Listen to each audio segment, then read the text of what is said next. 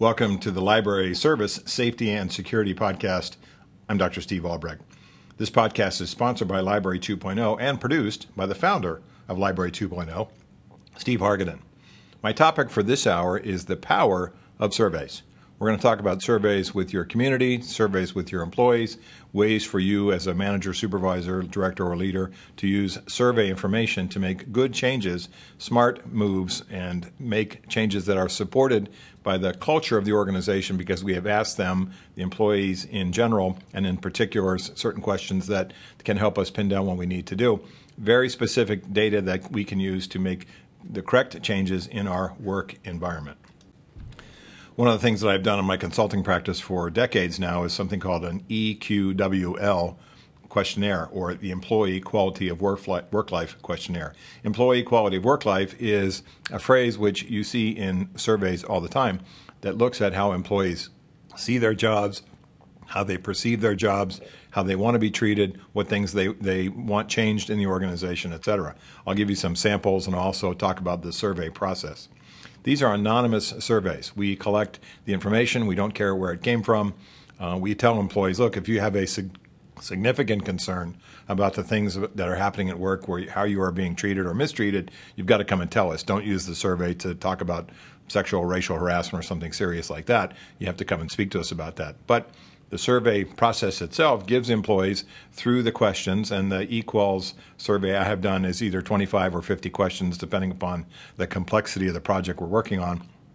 It also has a space in there for comment questions where we can get a lot of information from employees about how they feel about the organization in more detail, and they can expand on what they put in the 1 through 5, strongly disagree at number 5, all the way down to strongly agree at number 5, and 3 is in the middle with neutral, and 2 and 4 around it.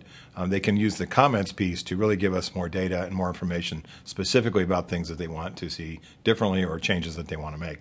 One of the reasons I use a survey process in making leadership changes or policy changes or training changes or things like that in a library organization is I go back to what my dad has told me so many years ago. My father's name is Carl with a K, last name Albrecht, same as mine.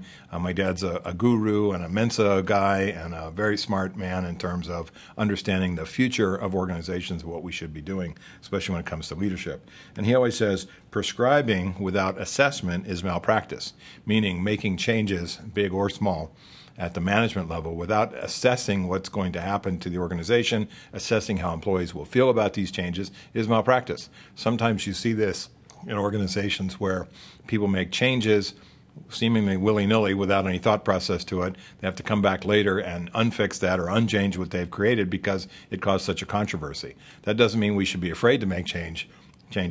What it simply means is we need to do a better job of assessing the overall culture, work culture, and climate inside organizations before we make changes. And one of the easiest ways and best ways to do that is through the survey process.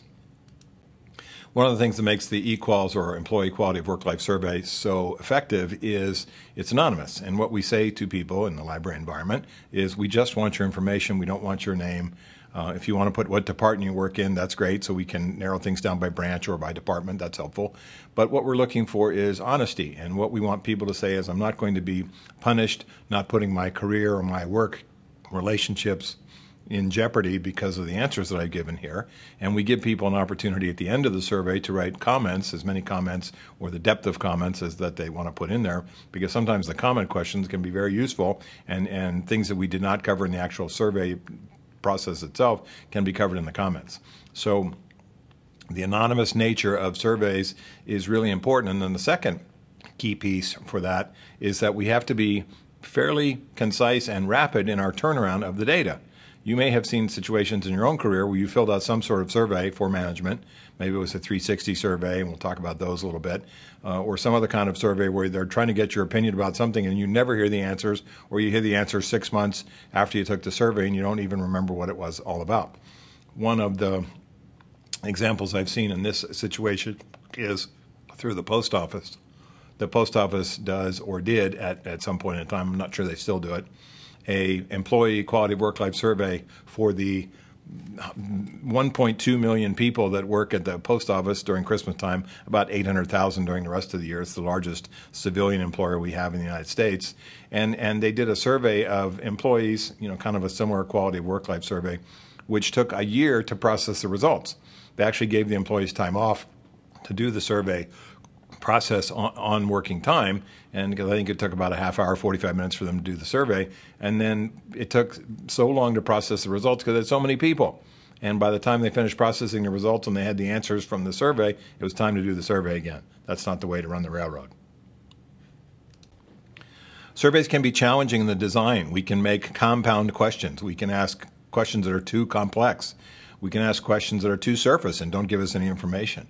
We can ask questions that are confusing to the person who's looking at it. There's lots of errors that we can make in the survey design process, much less in the survey tabulation process. We need to be pretty specific and clear, and whether we use something like SurveyMonkey Online or another software program that's your favorite for surveys, or use an already existing one that you can do online, we have to be really clear with the results that we get so we make sure that what we're reporting back to the employees is accurate. There's a sense sometimes in management that the employees should not be able to know what it is that we ask them in the questions in terms of the survey results, which is ridiculous. They're entitled to the information, good or bad. Sometimes management looks at a survey process, the project itself, and watches the process and looks at the answers coming in and goes, oh no, we can't report this to the employee. There's some bad news here. Well, let's be honest and tell the employees what each of them may be thinking, because there could be some general themes, some very specific themes that come off that are negative that we need to address. And there's some things that are very specific to how they're treated. There are opportunities for advancement, things like that, which we want to be able to report back to them. In my perfect world, when it comes to the survey process, we would be tabulating the results very quickly and getting at least an overview report out to them as soon as we can. May not have all the specifics, statistical breakdowns and things like that, but an overview report to them with a collection of as many comment questions as we can put in there, especially for those things that involve themes, stuff that we want to discuss as a group, discuss as an employee group, discuss as a management group, as a leadership group, to see what kind of changes we need to make. And sometimes the comment questions can be very useful. I'll give you a parallel in my work as a security consultant. I go to libraries many times and I will do a site security assessment, and I will do a security survey of the employees before I begin the walkthrough that I do sometimes with management or a facilities person or HR or somebody who's connected to the building itself.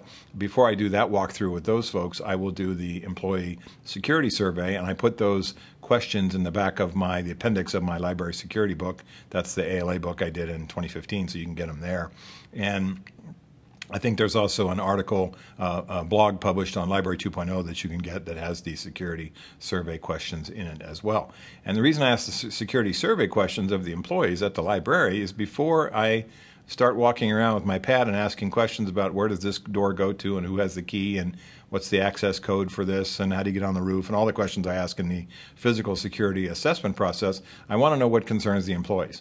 Is it lighting in the parking lot? Is it lighting in the elevators? Is it the stairwells? Is it entrance and exit, through the back doors to come in? Is it how we keep the doors locked inside the facility to keep people from trespassing back into our employees' only places? If I have that data before I do the security assessment process, obviously it makes me look smarter because I just focus on those things that the employees tell me are the biggest concerns for them. So when I look at the survey process for employee quality of work life, we have more of an open mind to say, well, we have maybe some guesses and some estimates, some assessments as what employees may answer for certain questions, but we really don't know until they do. So the key there is to keep an open mind and say, okay, whatever we gather as information is what we gather as information. We're not trying to change the perception of people to say, let's take out the stuff that's bad, let's eliminate the things that are negative and just focus on the positive. That's not fair to the people that did the survey. It's also not fair to the process of making changes. We want to be realistic in what we're focusing on. If there are some things that need to be fixed, there are some things that need to be fixed. It's as simple as that.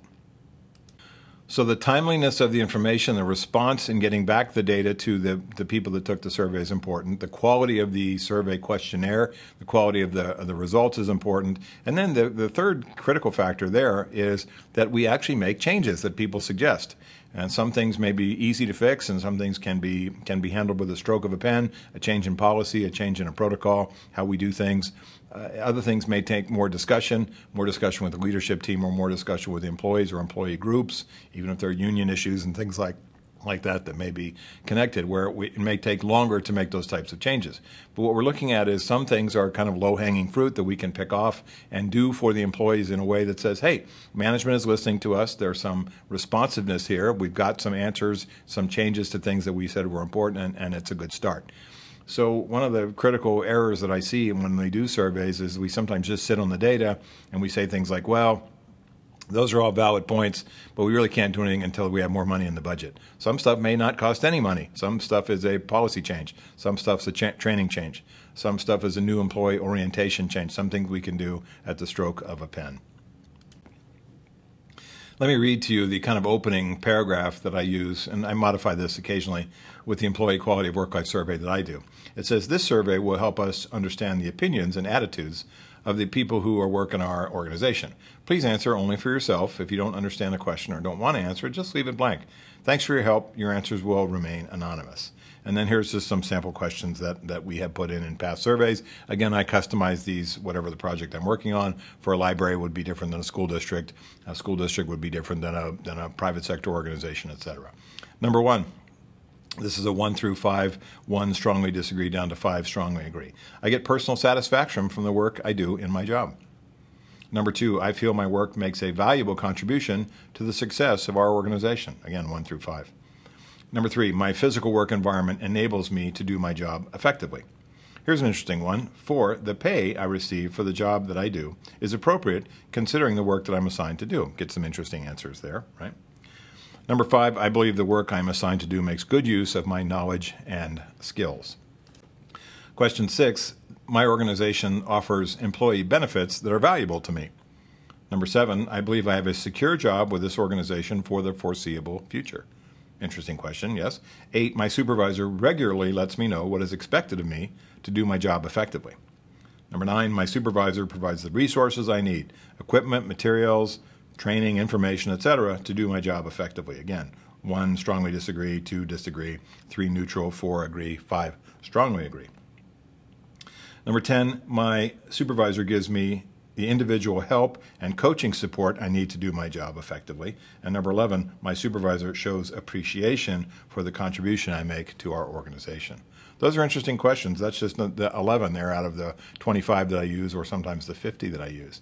We can, from your perspective, change the questions and focus on certain areas, whether it's how people feel in terms of morale, how people feel in terms of advancement, promotion opportunities, lots of things that we can focus on. So the Employee Quality of Work-Life Survey is one area where you can get a lot of information in a short period of time if you want to address the entire workforce in one single project. Use the Employee Quality of Work-Life type of survey design. So we've talked about the power of surveys. There's the Employee Quality of Work-Life survey process. There's the Employee Security Survey that I do. It's about 10 questions or so that ask what their primary security and safety concerns are. I do a site security assessment of libraries, and that's a survey process as well. Building maintenance may do a survey for you. IT may do a survey for you, a physical survey. The fire marshal may come out and do a physical survey for you. You may need to have an ADA compliance professional come out and do an ADA compliance survey for you. There's lots of ways that we can capture information that we get from our patrons, from the community, from our employees, lots of different sources. So community surveys, surveys about programs and services that we are offering or should be or could be offering, things that we may offer the community for free, whether or not they may want to choose to use fee-based programs that we can charge some amount of money for to get them into door, depending on the complexity of the project. Maybe a survey is a way to ask those types of questions. So again, the more information we can gather in a structured way, rather than just guessing, the better decisions we can make going forward. There's something in management called paralysis by analysis, which means we can look too hard and too long at things and miss some opportunities to make some good changes because we've wasted time and not done what we need to do. The survey process needs to have an end date. So when you create a survey, you say, we're going to get it to all employees. They have 2 weeks or 10 days to complete it and get it back to us. You're giving a survey out to the community. Maybe it's over the telephone. Maybe it's done electronically over the internet. Maybe it's done through cards that we collect from focus groups. Maybe it's done by surveys that we collect from patrons who take the time to fill out the survey for us at the branch when they come to visit. We need to set an end date for when those things are, because stuff can drag on. You say, are we still working on this project? We should have had this data completed and analyzed 2 weeks ago. So make sure we set an end date. We usually, for the employees, will sometimes create a cover letter, maybe for the community as well if you need to explain things. A cover letter that says, here's the reason for this survey discussion, here's the reason for the survey project, here's the goals we're trying to meet by doing it, making sure we spend our resources and our money and time effectively, and that we're doing things on your behalf that you're telling us are important to you. So we want to quickly gather the data, accurately gather the data, and that's one of the values of doing things by having software like SurveyMonkey, things like that, to be able to do it online. You can get the results tabulated quickly, and the error rate is pretty low. I've done lots of hand surveys where I enter the data myself, and sometimes you get a little tired and you make clerical mistakes, and you can screw up a perfectly good survey. So sometimes when we have employees entering survey data, electronically into the computer, make sure we have some check rides and some correction overview and audits that we're putting in the right kinds of data. When we have a survey process, we want to analyze the results and maybe turn it off to a small group discussion of employees before we give it to the larger group. Maybe it goes to a leadership team or a safety committee or a service committee for discussion before we turn it over to the larger group. And then the comment questions are really, really key. And there's some pros and cons to the comment question. Sometimes with the comment questions, people go on for pages, and they're frustrated and angry at the organization or angry at a coworker or boss, and they really use that opportunity to vent. Sometimes people use the comment section as a way to kind of be goofy. They write in stuff that, I want a rocket ship that takes me to Mars. I'd like a 2-hour lunch. Can we have scotch in the break room? Sometimes you see that stuff and you say, okay, those aren't comment questions or comments we're going to put into our final report. Sometimes employees are just goofy. Sometimes employees don't have any comments. They're satisfied with the survey process, the questions themselves, and they don't put any comments in. So maybe sometimes, depending on the length of the survey and the complexity and how long it takes to fill out, 50 questions is a lot of thinking about certain things at work. That takes a long time. They just don't have the energy for the comment questions. It's certainly possible that some employees don't believe you when you say that the survey is anonymous. They don't think it is, and they believe there's retaliation. They don't think it's confidential, that somebody's going to read it and be able to identify them.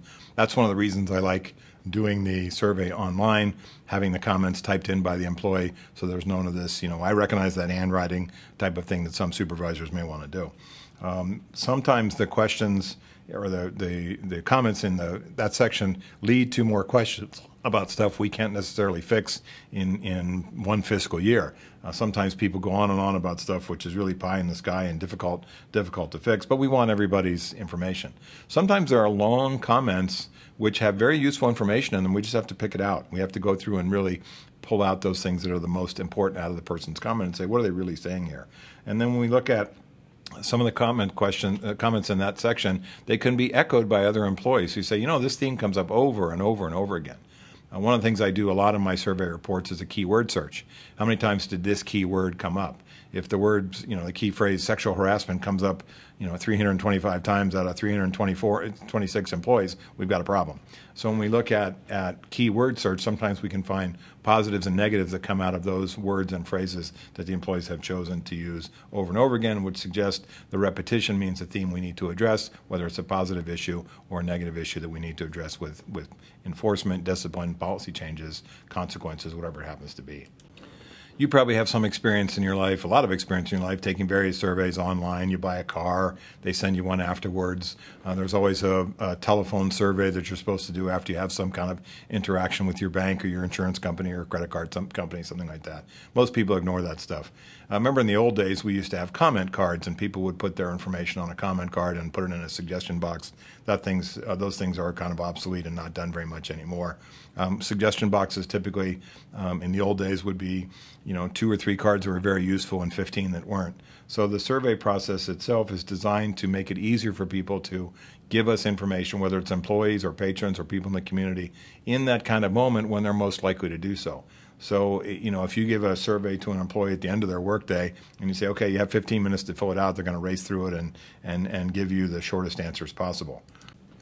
Whether it's the community or whether it's the employees, people need time to look at the questions, think about them, and then think about their results.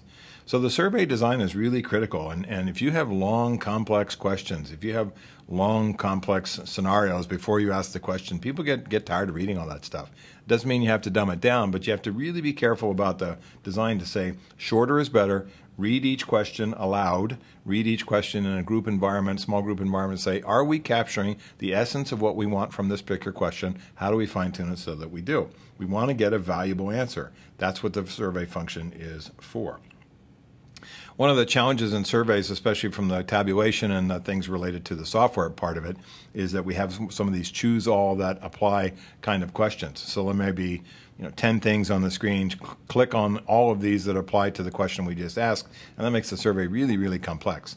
Sometimes you can get the same information by just asking maybe 3 or 4 questions instead of having that sort of check all the boxes type question, which is difficult to process.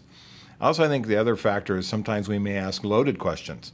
And loaded questions are ones where we're trying to fish for an answer, and that's not what we want to do. Positively or negatively, we're not looking for kudos or complaints necessarily. What we're looking for is an honest assessment of the employees to say, here's what we think about the particular issue that you're asking us. So we ask a question that's not designed to force them into type of an answer that we're looking for.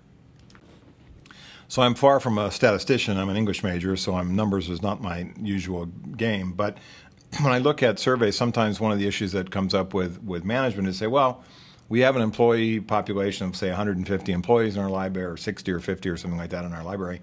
How many people do we need to ask these survey questions? And so the question there is, well, if you have a small group of people that you can ask in your entire library and your entire workforce in your library, then do it. Nobody wants to be left out of the process. People get suspicious when they say, well, why was I not asked to answer these questions? What's wrong with my answers? But sometimes in the community, we say, well, we have to keep this at a manageable level. And so here's an interesting kind of a fact. The famous Gallup poll, which is a national poll which has been around, I think, since the 50s, only asked 1,500 Americans what their particular opinions are about certain things. So you can get a really good cross-section of the community if you said we're going to focus on 500 people in the community or 1,000 or somewhere in those types of numbers. We don't have to ask, if you have a town, like I live in a town of 170,000 people, you don't need to do a 170,000 survey program. Just maybe you do 1% of that or 2% of that would be maybe a really good cross-section to get the type of answers that you're looking for. So size of the survey is not necessarily the only thing that gives you good results. Good questions, good tabulation, those are what typically gives you good results. If you've ever been involved in a focus group survey where you sit in a room with other adults just like you and you're looking at a product or a service, or they give you samples, or maybe it's a food to eat or something that they show you a clip from a movie that's about to come out, they're really skilled at keeping people on task and getting the information in a short period of time that they're looking for. And again, they don't need to ask 1,000 people in the community if 200 might be a number that's more useful and is a good cross-section there. And one of the things I've seen in surveys that go out to the community is sometimes we have kind of a low response rate. Someone doesn't answer because they're busy. I've seen this work really well. We put a crisp dollar bill clipped to each survey. Person takes it out of the envelope and it comes from the library and says, hey, here's $1. It's not $1 million, but here's $1. Put it in your pocket. Could you do this survey for us? And I've seen that the dollar bill clipped on there work really, really well as a driver to get people to return the survey. We want to make it easy, especially for the community, right? We're not paying them like we are paying employees on their work time to do a survey. We're asking the community to fill out the survey and return it to us. So make it easy for them to do it. All they need to do is color in certain boxes or circle certain letters or check certain boxes, things like that, and put it in this postpaid envelope. It comes right back to us, easy peasy. When I look at the survey process, sometimes it's easy to rationalize certain answers that we get as, well, we're working on that. And I think you have to be honest and say we need to work on it faster, or it's a significant issue in the community or amongst our employee population that we need to be better at it, and not just say, well, that's in process or we're going to get around to it one of these days.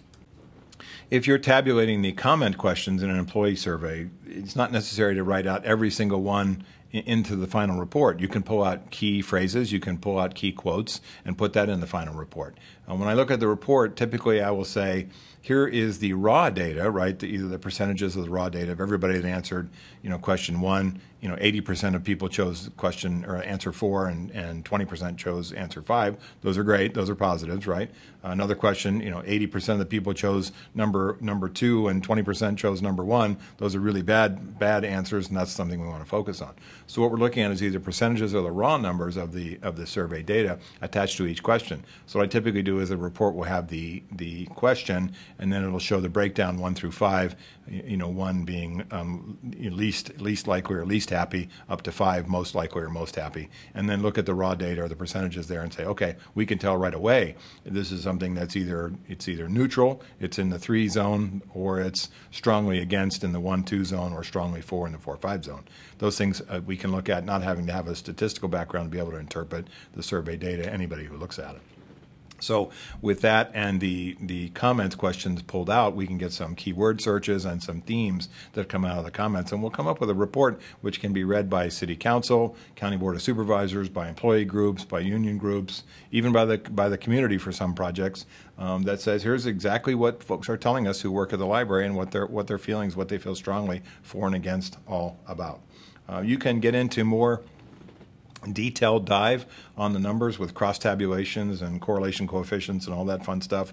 If you have people that are mathematically minded, that are statistically minded, that might be able to do some really deeper dives, that's useful. But most people just want to see the raw answers, either the percentages or the raw numbers, and see how they connect to what their colleagues have said, and look at a cross section of the comments and say, I agree with these comments, or these are comments that I recognize that I've said or my colleagues have said, or I disagree with the comments. And that's what the value of the report is. So you don't necessarily have to put every single comment in the report, just pull the ones that are the thematic parallels, the ones that are coming up most often in the repetition, and put that into the report that's for review.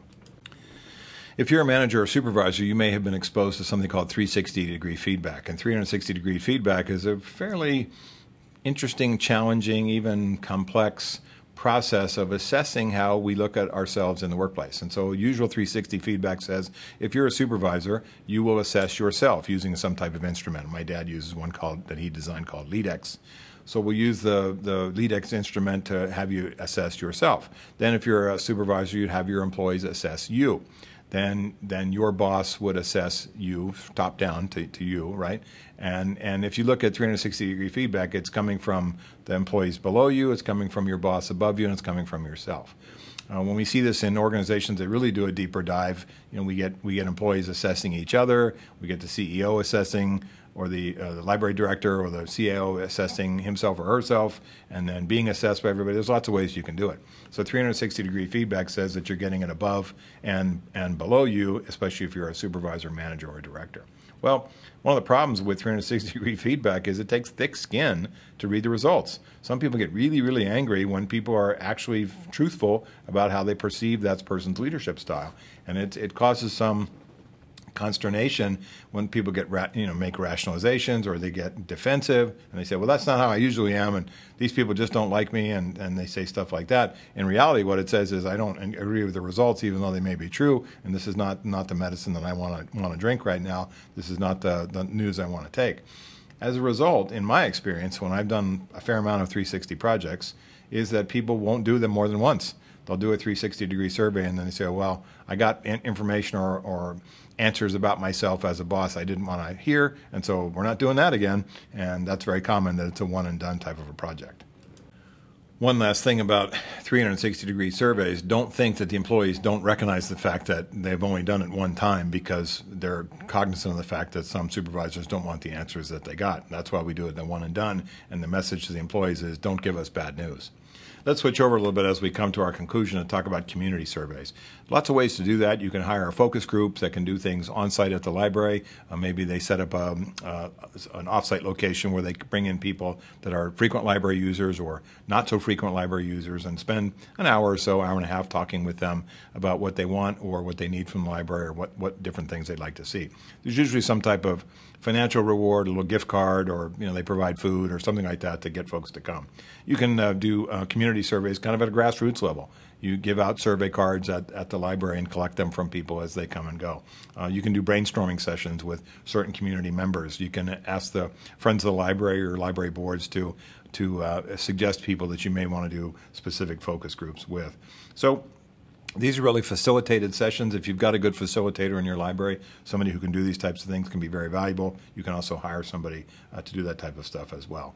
Employees could do online surveys just like the community can do online surveys. So we design a survey which is attached to our website, and it maybe has 5 questions or 6 questions, and the community can put in their answers plus some comments as well.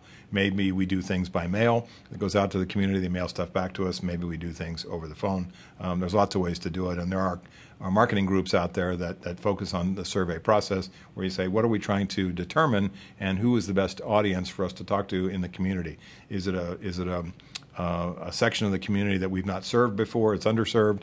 Is it a part of the community that uses the library a lot or doesn't use the library a lot? Tell us why you do or don't use the library as much as we'd like you to, and what kind of things should we be offering people to get them to come to the library more often. So a lot of those things can be done in the community survey process. So we're looking at really 2 sides of the coin. There's the employee quality of work life piece, and then there's the community piece, which gathers a lot of information from our frequent or not so frequent library users. So you can tell by my exuberance in this conversation for this podcast and my phrasing the power of surveys that I really believe in them. I like the information that I get, sometimes warts and all. We get positive and negative information, but we know what we need to fix. We know what we need to adjust. And as a consultant, many times I make an assessment of what I think the organization may need, whether it's security or leadership or policy or training or that type of thing. But I really am much more comfortable when I'm supported by survey data that confirms what I heard from the community or what I heard from the employees before we make changes that affect everybody. So think about the power of surveys in your library, whether you start off with a short employee quality of work life, employee satisfaction type of a survey, or you go out to the community and say, let's pick a certain group in our community, certain neighborhood, certain zip code, certain part of our community that we know that we need to do a better job of serving, and ask them in a more structured, formalized way, whether it's over the phone or face-to-face or suggestion cards that come in and we gather as they use the library, or in a focus group type of a discussion. Ask them what they need and want from the library. Those things can be very powerful, making choices and decisions that make better use of your budget when you're doing it through this prescriptive, information-driven process. So my thanks to the producer of the Library Service, Safety, and Security podcast, Steve Hargadon. For more information, visit the Library 2.0 website at library20.com. Until next time, I'm Dr. Steve Albrecht. Thanks for listening to the Library Service, Safety, and Security podcast.